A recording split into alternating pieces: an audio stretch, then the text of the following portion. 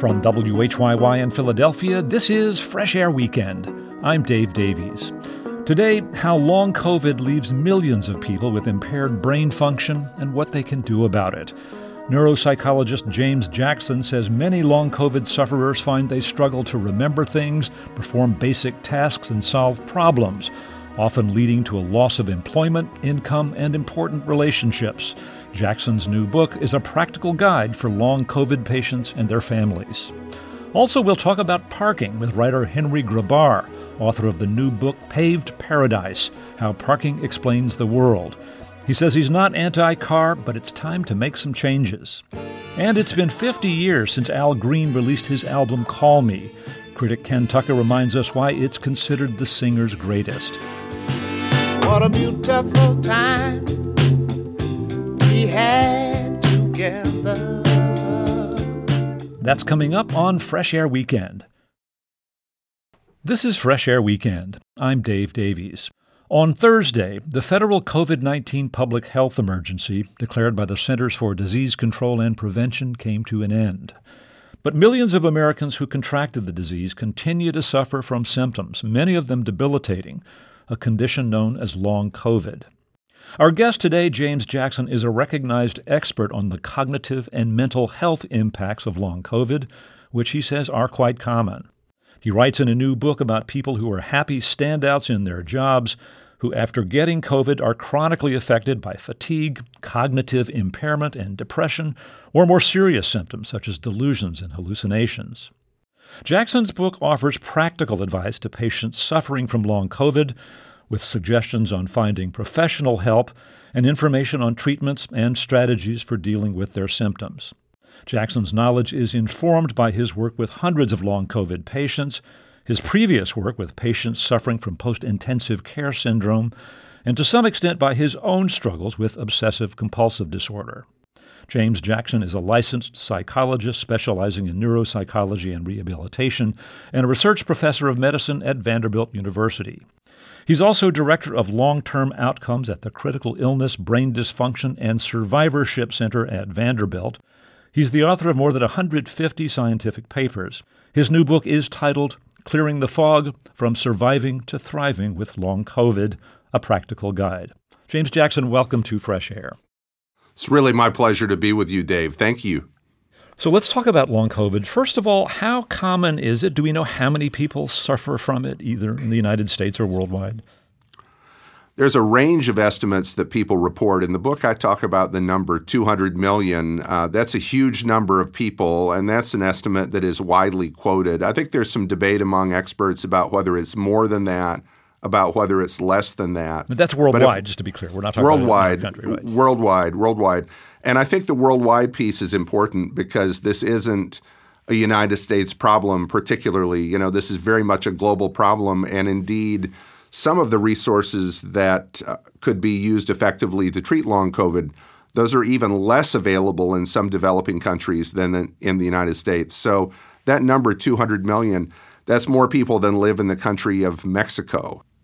And people who get it aren't simply those who spent weeks on a respirator, right? It affects people who had all kinds of experiences with the virus, right? I think the idea initially was that if you were critically ill in the ICU with COVID, if you were on a ventilator, you would likely have, or at least be at risk for, these bad outcomes. And certainly you are. Certainly those people are. But I think the thing that surprised many people and the thing that has proved to be true and alarming is that vast numbers of people who were not hugely sick, that is, they had a very mild case of COVID, some of them report they had almost no symptoms at all, those are among the people who are profoundly impaired cognitively, from a mental health standpoint, physically. And this is a little bit of a mystery. That is, many people with mild cases are profoundly debilitated, and some people with quite severe cases are doing fairly well. So we're not exactly sure why that is, but it's clear that there's not a relationship, not a robust relationship between severity of COVID and the likelihood of these long COVID symptoms. They cast a long arc in the lives of people who were not very sick. You have an interesting history in dealing with cognitive effects of illness. And in the 1990s, you and a neuroscientist, Ramona Hopkins, did some research on patients who had suffered from acute respiratory distress and in many cases had spent a lot of time in intensive care units. You looked at the cognitive impact here. Tell us about what you did and what you found. Mona Hopkins is a preeminent neuroscientist in Utah, and in 1998, she published the very first paper on cognitive outcomes, cognitive impairment in ICU survivors. She studied people with a condition called acute respiratory distress syndrome, and she found, I think in one of the papers, that 78% of people that she studied were cognitively impaired. That was in 1998. In about 2000, the research that I started to engage in began in earnest. We published a paper, I think, in 2003 looking at ICU survivors generally, and we found that between a third and half of those people who had been fairly healthy before, they weren't cognitively impaired, they developed brand new cognitive problems. In subsequent studies and in subsequent years, we have found out that those cognitive impairments ICU survivors have are as similar as we see in people with moderate traumatic brain injuries. In many cases, they're as severe as we see in people with early Alzheimer's disease. So huge numbers of people, lives derailed by cognitive impairment. And this is important because I think these insights about the effects of critical illness certainly informed a lot of my thinking about what might happen following COVID. And unfortunately, things did come to fruition in the way that we feared they might. That is, even people who were not in the ICU have profound cognitive problems.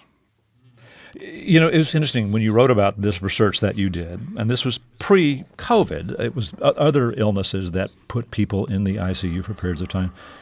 You asked the patients that you were doing research on whether they had ever been referred to somebody to deal with cognitive issues. What did they tell you? Yeah, they told us in one voice that that had not been the case. And that was shocking to me and a little hard to believe. But as I consulted my colleagues around the country, they really had the same experience. I think, unfortunately, physicians, thoughtful and well-meaning, excellent clinically, et cetera, they have a certain notion about what constitutes a brain injury. A brain injury is a stroke. A brain injury is, you fall off a ladder and you crack your skull on the driveway. That's too often what is defined as a brain injury, and of course it is. The problem is there are a lot of other ways to get brain injuries. You can be in the ICU on a ventilator. You can have not enough oxygen get to your brain, something called hypoxia. That can be a brain injury. You can be delirious, which is deleterious to your brain. That can cause a brain injury, and you can have long COVID. That too can basically be a cause of a brain injury. So we need to change the paradigm a little bit so that people start appreciating, gosh, you can have this medical pathway to a brain injury, and we need to refer you to cognitive rehabilitation. It's not only that you're in Iraq and you survive an IED explosion. It's not only that you're on the football field and have a concussion. There's a medical route to a brain injury, but almost no one gets referred for rehab. We have to change that. All right. So in the last few years, you've been seeing a lot of these symptoms from people who had suffered from COVID and had been in intensive care. One of the things you write in the book about this issue of people dealing with long COVID is that they're both battling their illness and the disbelief in the medical establishment. People just haven't made this connection enough, huh? It's a huge difficulty, and it is fighting a war, if you want to use this metaphor, on both fronts, right? It's fighting a war on both fronts, and that is you're trying to put out the fire or at least deal with the fire that is your illness, and you're being battered and buffeted, beaten down by this interaction with healthcare providers who you feel are dismissive of you, who all too often subtly say, have you been to a psychiatrist? You don't have any physical symptoms. Maybe this is all in your head. People are explicit about this, primary care providers, physicians to varying degrees, but the net effect is patients often feel ashamed. They often feel a stigma. They often feel like they're being called lazy, or at least that is implied, that you just need to buck it up, get better, right? So that, along with the reality of these symptoms makes it a tough challenge for these folks to endure days and weeks and months. We're going to take a break here. Let me reintroduce you. We're speaking with James Jackson. He is a research professor of medicine at Vanderbilt University who has treated many patients suffering from long COVID. His new book is Clearing the Fog, From Surviving to Thriving with Long COVID, a Practical Guide. He'll be back to talk more after a short break. I'm Dave Davies, and this is Fresh Air Weekend. Our guest is James Jackson, a psychologist specializing in neuropsychology and rehabilitation and a research professor of medicine at Vanderbilt University. He's done research on and treated patients suffering from the cognitive effects of long COVID. In a new book, he describes impacts on brain function and mental health from long COVID and offers practical advice for patients and their families.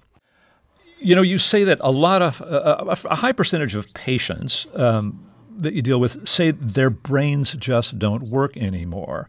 But you note that what they're experiencing is different from Alzheimer's or dementia generally. You want to tell us how and what kinds of things they are experiencing? Yeah, sure. Let's talk about that. So when we think of Alzheimer's disease in particular, we typically think of this drip, drip, drip, this sort of worsening progression that occurs where a year in, you're at a particular place cognitively, 2 years in, that's worse, 3 years in, it's even worse. You're progressing, you're declining. With long COVID and cognitive impairment, in most of our patients, thankfully, we're not seeing this consistent progression, degradation of cognition over time. It's a lot more like a brain injury in that way. And when we think of a brain injury, what we see are really significant cognitive problems, but often they're a little more static. That is, they don't necessarily get worse, and sometimes they get better. So it's probably a little more like a brain injury than it is like Alzheimer's disease. The exception to that is that in older patients who develop COVID and then long COVID, in some of them, they already had a cognitive decline process in play. It was underground, hadn't emerged yet, hadn't really raised its head through the surface yet, but that process was at work. So in those folks, that declining process, we think, is probably accelerated in the context of long COVID, and some people are transitioning more quickly than they otherwise would to dementia or Alzheimer's. It's a concern in our older folks. And our older patients, we refer them to Alzheimer's disease research centers. We get them dementia evaluations. And our younger patients, we're hugely concerned about them. But when they say, hey, doc, I'm 30 years old, I'm 35, I'm 50, do I have Alzheimer's disease?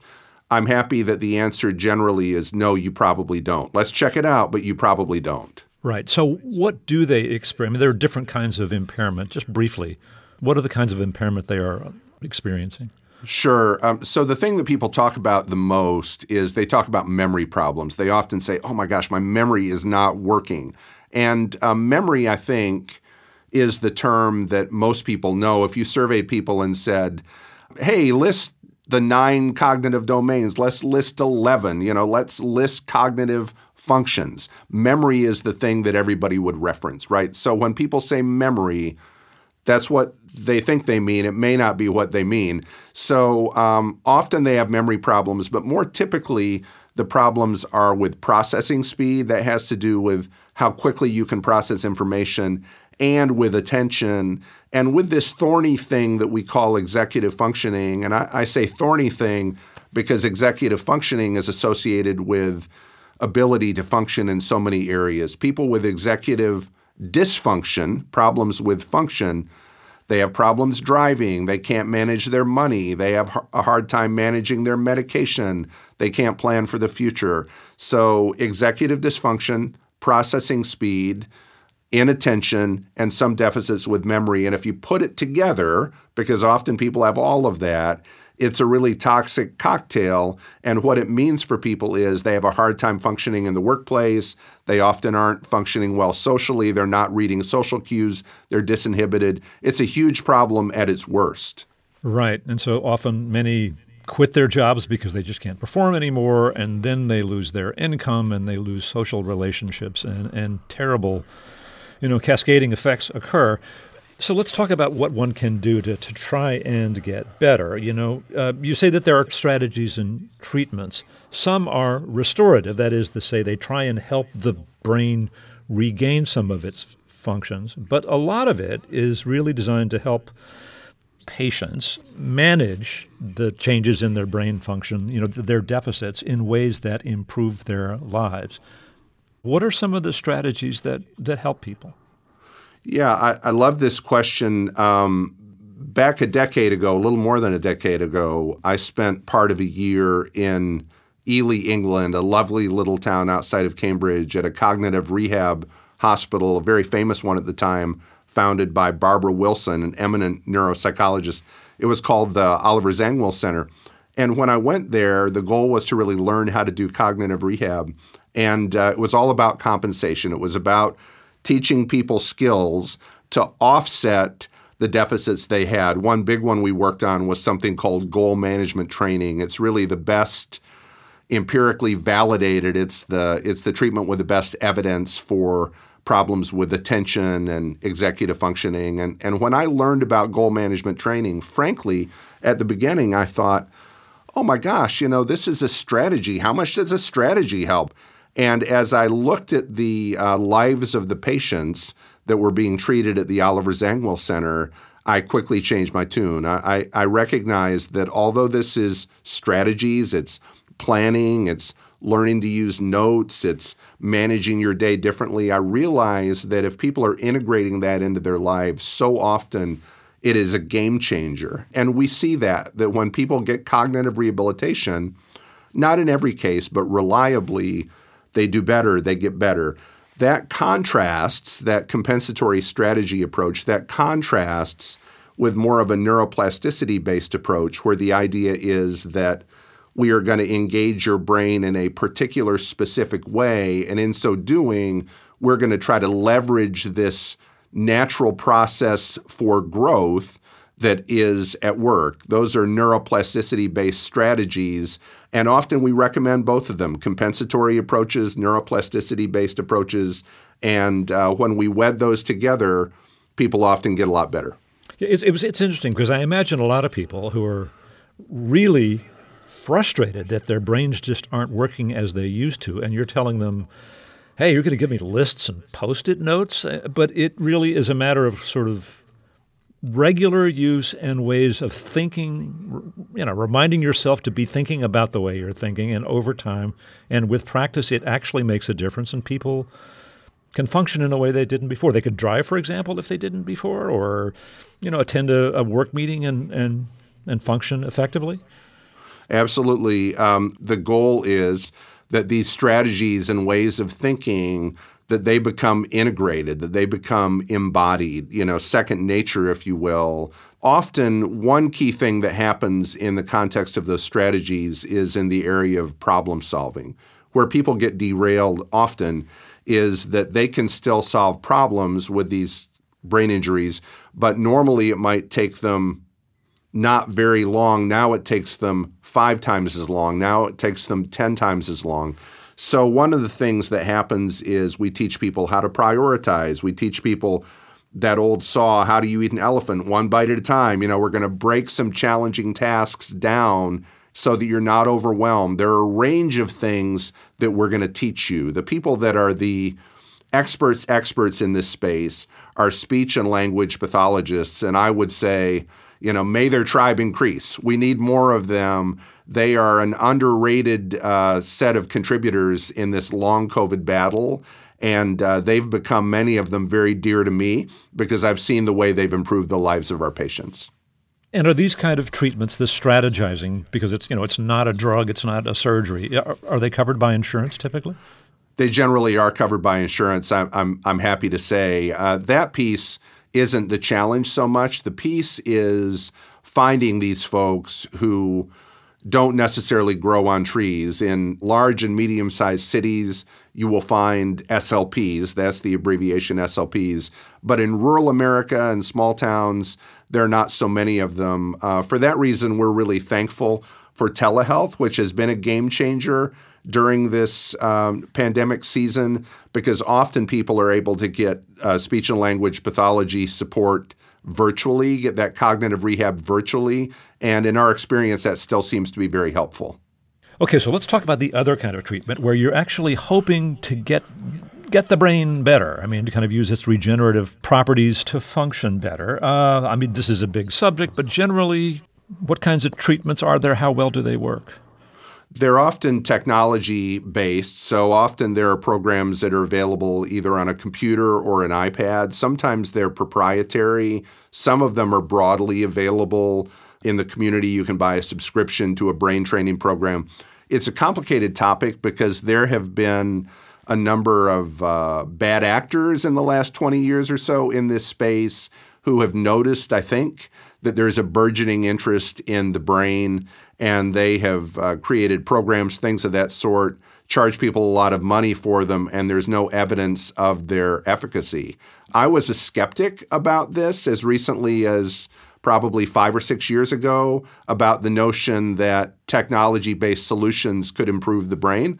But as more and more research emerges, I've become more convinced that this is absolutely an avenue that we need to explore. There are companies grounded in rigorous research. There's a program called Brain HQ that a lot of people engage in. There's a game that is FDA approved that you can play on an iPad, a video game, and it is FDA approved for children and teens with ADD and ADHD. So we think that there are things like that that could be really helpful, perhaps, to people with cognitive problems in the context of long COVID. Before we go, I wonder what's happening in terms of research on finding a cure for long COVID. I mean, well, let me ask this. Do we even understand the biological mechanisms underlying long COVID, how this virus creates these ongoing problems? I think it's a really complicated question. And the reason it's a complicated question is because although we've been talking about long COVID as if it's a monolithic thing, as if it's a monolith, there in fact are probably many different kinds of long COVID. You know, there's long COVID with primary cognitive problems. There's long COVID primarily driven by fatigue, et cetera. And all of these likely may have some different mechanism. Many of those mechanisms likely have to do with inflammation. They may have to do with clotting. We've got a lot of work that we need to do. That's both in the basic science space, that's in the translational, the clinical space. We need more randomized controlled trials.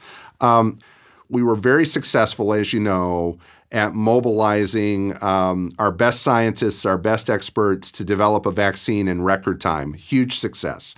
I feel like that same urgency, that same commitment to doing something game-changing has too often been absent in the context of long COVID. I think we need that same urgency that we had to develop the vaccine to be aimed at developing long COVID therapeutics. We're making some progress, but I think we've got a long way to go. Well, James Jackson, thanks so much for speaking with us. It's really my pleasure. Thank you so much for having me. Have a lovely day. James Jackson is a research professor of medicine at Vanderbilt University and director of long-term outcomes at the Critical Illness, Brain Dysfunction, and Survivorship Center at Vanderbilt. His new book is Clearing the Fog: From Surviving to Thriving with Long COVID, a Practical Guide.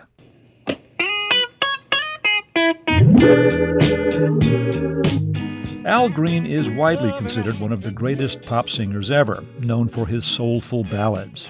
His commercial peak was in the decade of the 1970s. Rock critic Ken Tucker realized recently that this year is the 50th anniversary of what he considers Green's greatest album, Call Me, and he knew he'd have to do a piece to celebrate this rhythm and blues landmark. Here's Ken.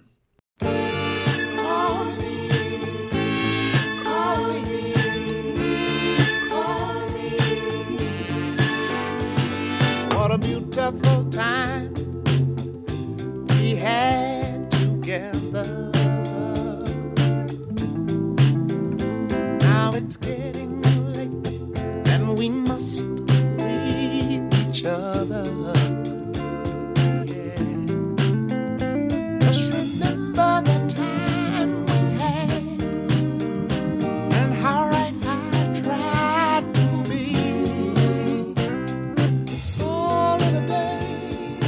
In Al Green's song Call Me, the singer addresses a woman he's passionately in love with, who, at this moment, is not feeling that same passion.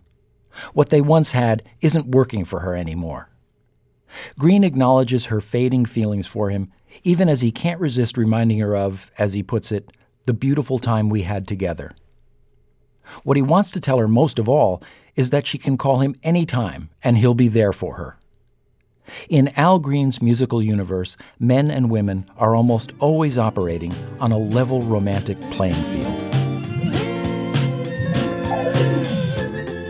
The best thing I can do is give you your love, give you your love, babe. Let you go away, feeling as free as a dove. And if you find you're a long ways from home, and somebody's doing you wrong, just call me, baby, and come back home. Al Green constructed this superb 9-song album for High Records in Memphis at Royal Studios, in close collaboration with co-producer Willie Mitchell. Essential to the sound was the high rhythm section, which included the 3 Hodges brothers, bassist Leroy, Charles on keyboards, and guitarist Teenie Hodges. Howard Grimes played drums. In the 1970s, the warm intimacy of the music that came out of Royal Studios attained an almost mystical force. When I went there to interview Green and Mitchell in 2003, Willie Mitchell yelled at me when I moved my hand to sweep away a spider web in a dusty corner of the studio. "Don't touch it," he said. "It's all part of the sound." I was not at all sure that he was kidding.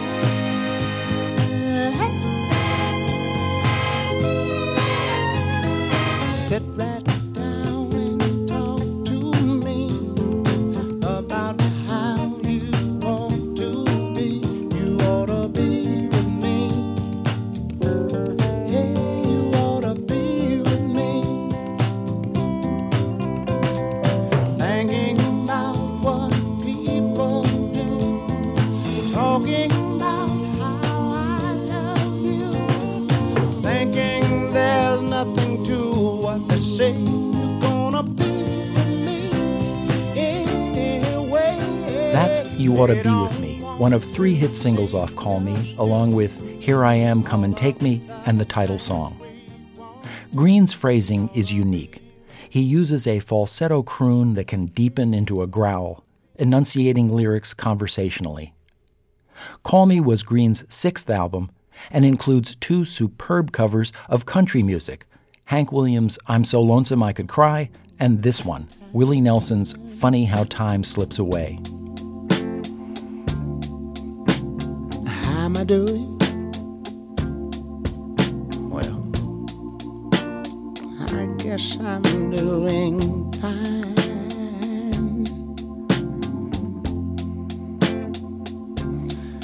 It's been so long,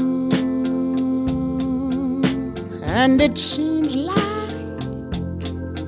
it was only yesterday. Ain't it funny, how time slips away.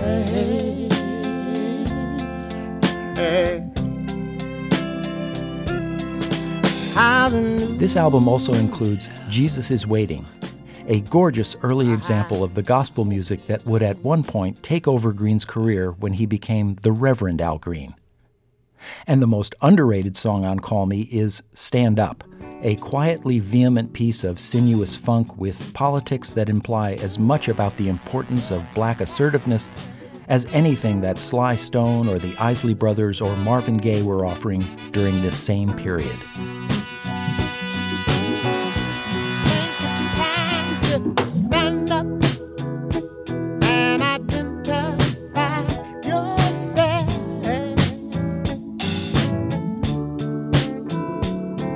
Stand up and identify yourself. What's your name? What's the nature of the game?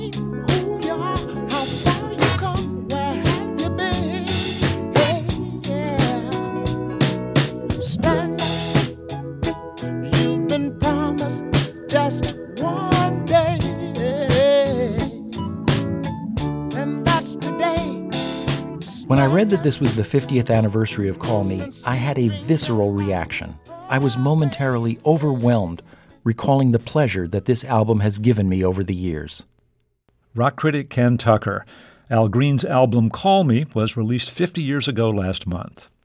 Coming up, we'll talk about parking with Henry Grabar, author of the new book Paved Paradise, How Parking Explains the World. I'm Dave Davies, and this is Fresh Air Weekend. Terry Gross has our next interview. I'll let her introduce it. Drivers and passengers, how much time have you wasted circling around and around, searching for a parking spot? Have you nearly gotten killed by someone competing for the same spot? Are you outraged by prices charged by commercial parking garages? Or maybe you live in a suburb that's been paved over for parking lots that are now half empty. My guest Henry Grabar tells the stories behind these familiar problems in his new book, but he also writes about larger issues that you might not be aware of. He describes the book as, in part, the story of how we destroyed our cities in search of more and more available parking, and the people who helped make it so, the mall builders, mobsters, police, and the politicians, the garage magnates, and community groups. There are new alternatives in the works for dealing with traffic and parking. He covers those too in his new book, Paved Paradise, How Parking Explains the World. Grabar is a staff writer at Slate who covers housing, transportation, and urban policy. He was the editor of the book, The Future of Transportation.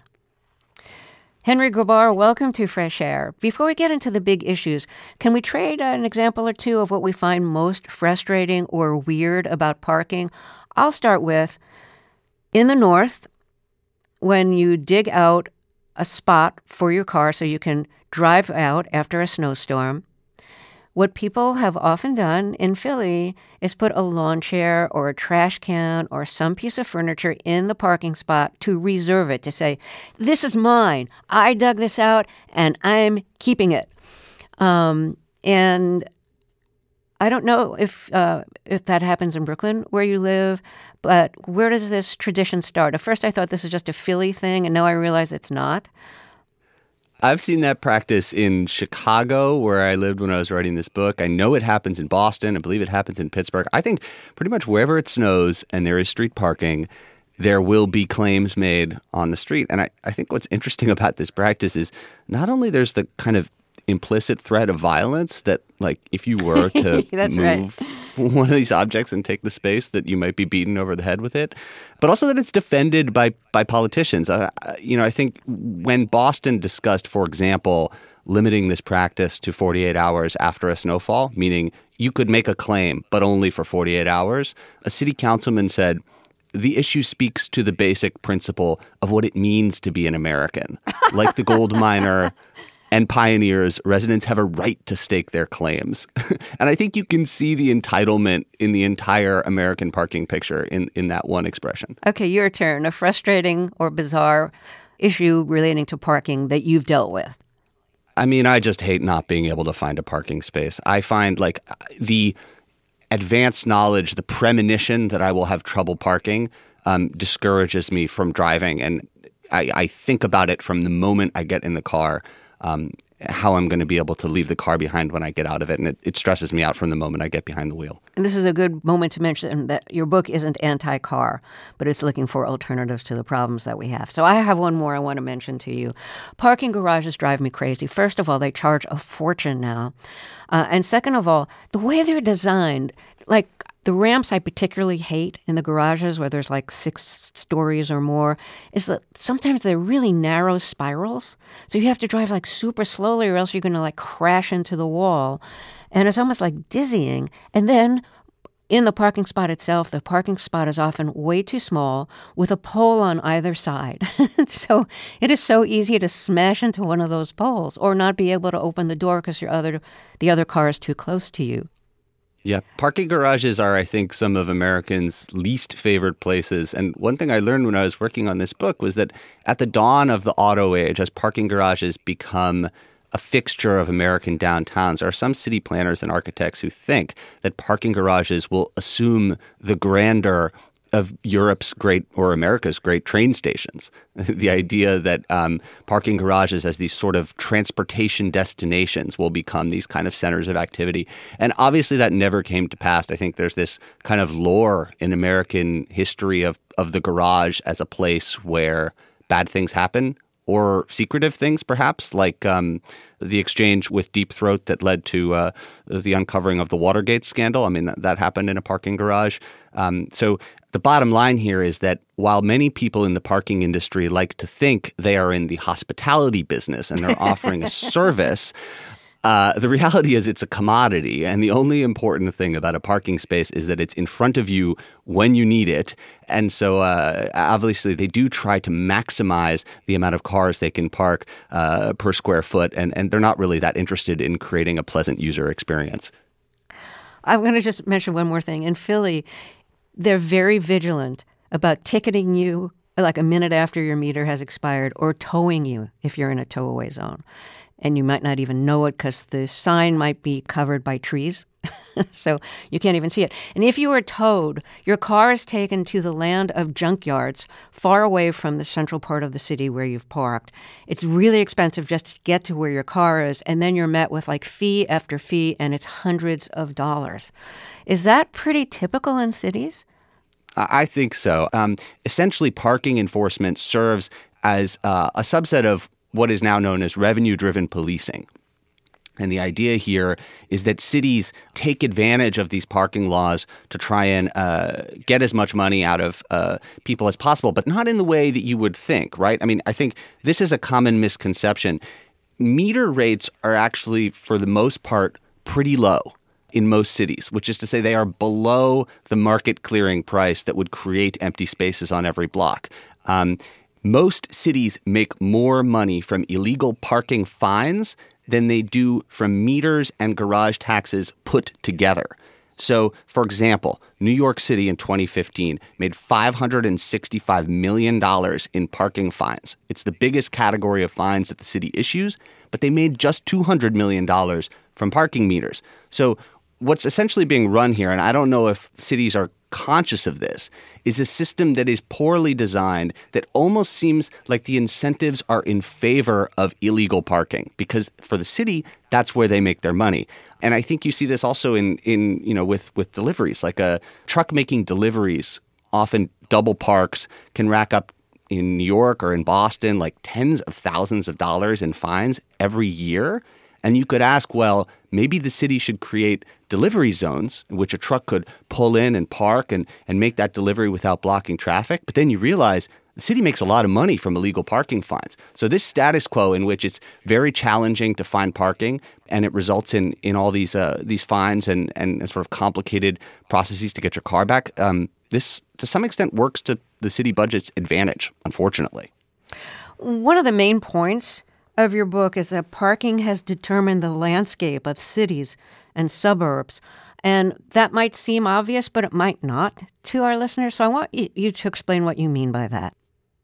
Sure. So when I think about parking's effect on the landscape, one of the things that I'm thinking about are the laws that were passed in the 1950s and 60s in this country that require that every type of building have a certain number of parking spaces. So if you look into the code of your city or suburb, you will likely find a table like this, and it will be very, very long, and it will have almost every conceivable land use you can imagine, from the obvious ones like apartments and offices to ones that seem perhaps exceedingly specific, like a dirty bookstore or a nunnery or a tennis court. And for everyone, there's a requirement of a certain number of parking spaces. Now, when you remember that a parking space takes up about 300 square feet, if you're going to require 10, 20, 1,000 parking spaces with these various uses, you are ensuring that perhaps half your property now is consumed with parking. And you see this when you drive around and you look at a post-war commercial strip in a suburb, you will notice that the buildings float in the parking lots like these little buoys in the sea. And all that parking is required. I mean, that's the law that is ensuring that those properties tend to be half parking by area. And if you go to a historic downtown, those types of buildings, right? 2-3 stories that they're semi-attached or attached, forming an uninterrupted street wall of storefronts and offices above, or perhaps housing. That kind of stuff is simply illegal to build in most places. So there's a reason that we've stopped building things the way we used to, and the reason, in large part, is parking. So some of the really nice things about older cities wouldn't be legal now if you're starting from scratch and building? I think almost every built form that you can imagine from the early 20th century would be illegal to build in most cities today, perhaps because of zoning, but I think more fundamentally because of parking, right? And so I'm talking about things like on the housing front, brownstones, triple-deckers, 3-flats, bungalow courts. Every city has its kind of vernacular attached or semi-attached housing that was built in the late 19th and early 20th centuries. And these are often some of the most beloved parts of cities and some of the most expensive housing at this point. Unfortunately, according to most residential codes in most places, they are now illegal to build.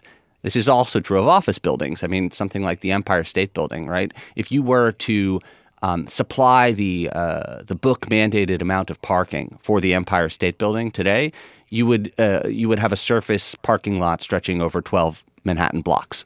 So clearly, you begin to see how some of these older forms become incompatible with the modern demand to ensure a certain number of parking spaces with every property.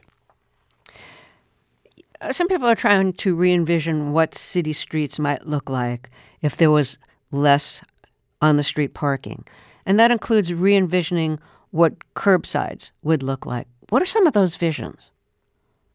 The one that comes first to mind, of course, is what we saw during the pandemic summer in 2020 when people were nervous about eating inside and all the restaurants opened up seating in their parking areas. And for me, that was a revelatory moment because I had become aware over the course of writing this book that there was something weird going on here where urban real estate prices were higher than ever. And yet this space at the curb, this public space, which in some cases was the most valuable land in an American city on a square foot basis, was being given away for nothing, provided you used it for one thing, which was storing your car there all day. And so there's a natural kind of arbitrage going on there. And you see people taking advantage of this going back to the 1960s and 70s. I'm thinking about things like ice cream trucks, taco trucks, like people selling things out of the curb. Like there's this realization that if this space is going to be free, like maybe I should try and take advantage of that and run a little business here. And then in 2020, you see that realization go mainstream with all these restaurants that had previously considered their parking to be an absolute untouchable asset, right? Like, you want to take away parking for a bike lane, they would tell you had blood on your hands. And then suddenly in 2020, they decide, you know what? Maybe it doesn't need to be parking after all. Maybe it could be restaurant seating. And I think that was a wake-up call for city planners. It was a wake-up call for some of those restaurants themselves. It was also a wake-up call for regular people to see this space through another set of eyes and think, well, maybe it could be something besides curb parking. It's been curb parking for 100 years, so it can be difficult to imagine what might happen at the curb if we were to decide to do something else with it. What do you think can happen there besides restaurants? I think one of the most urgent needs for cities is to plant more trees. I think that's something that will help them adapt to climate change, shade the streets, clean the air, and perhaps most importantly, help them deal with these series of increasingly intense rainstorms that we've seen that have brought flooding to many urban neighborhoods. And one of the reasons that the urban flooding problem is so bad is that so much land has been paved over to make way for parking.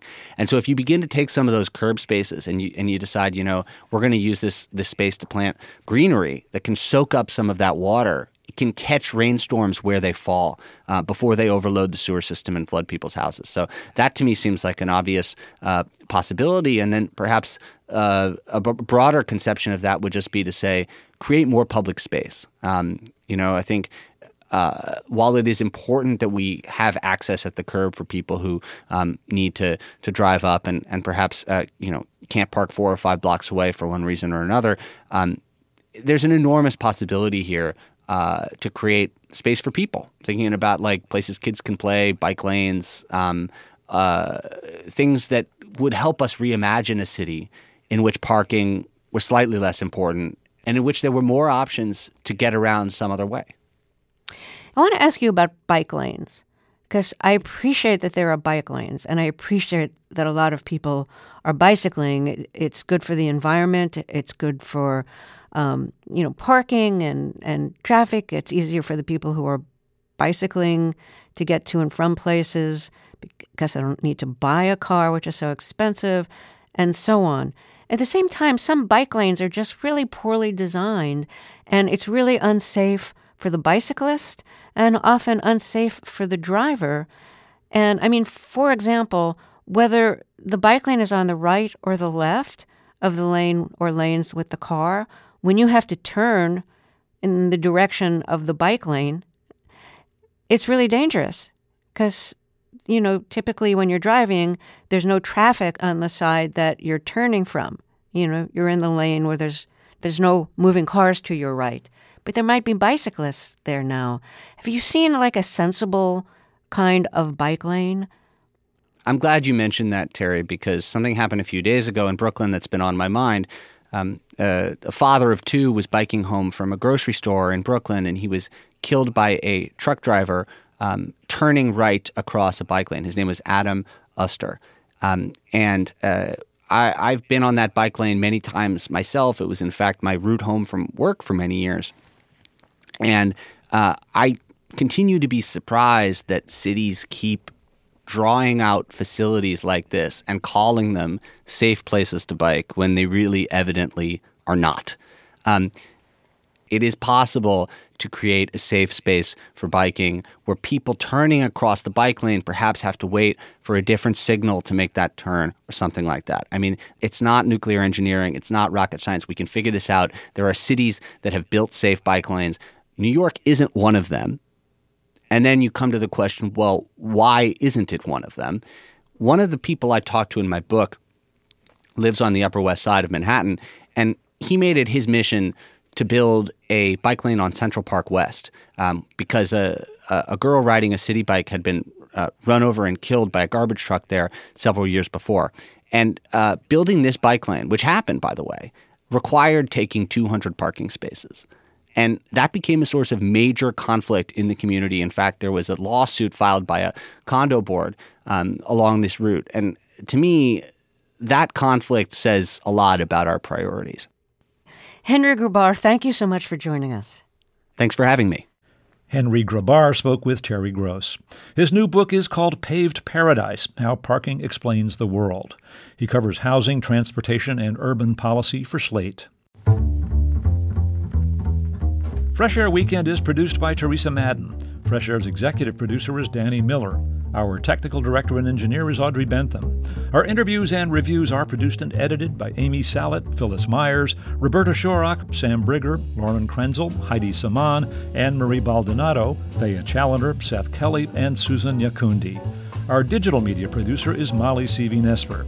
For Terry Gross and our co-host Tanya Mosley, I'm Dave Davies.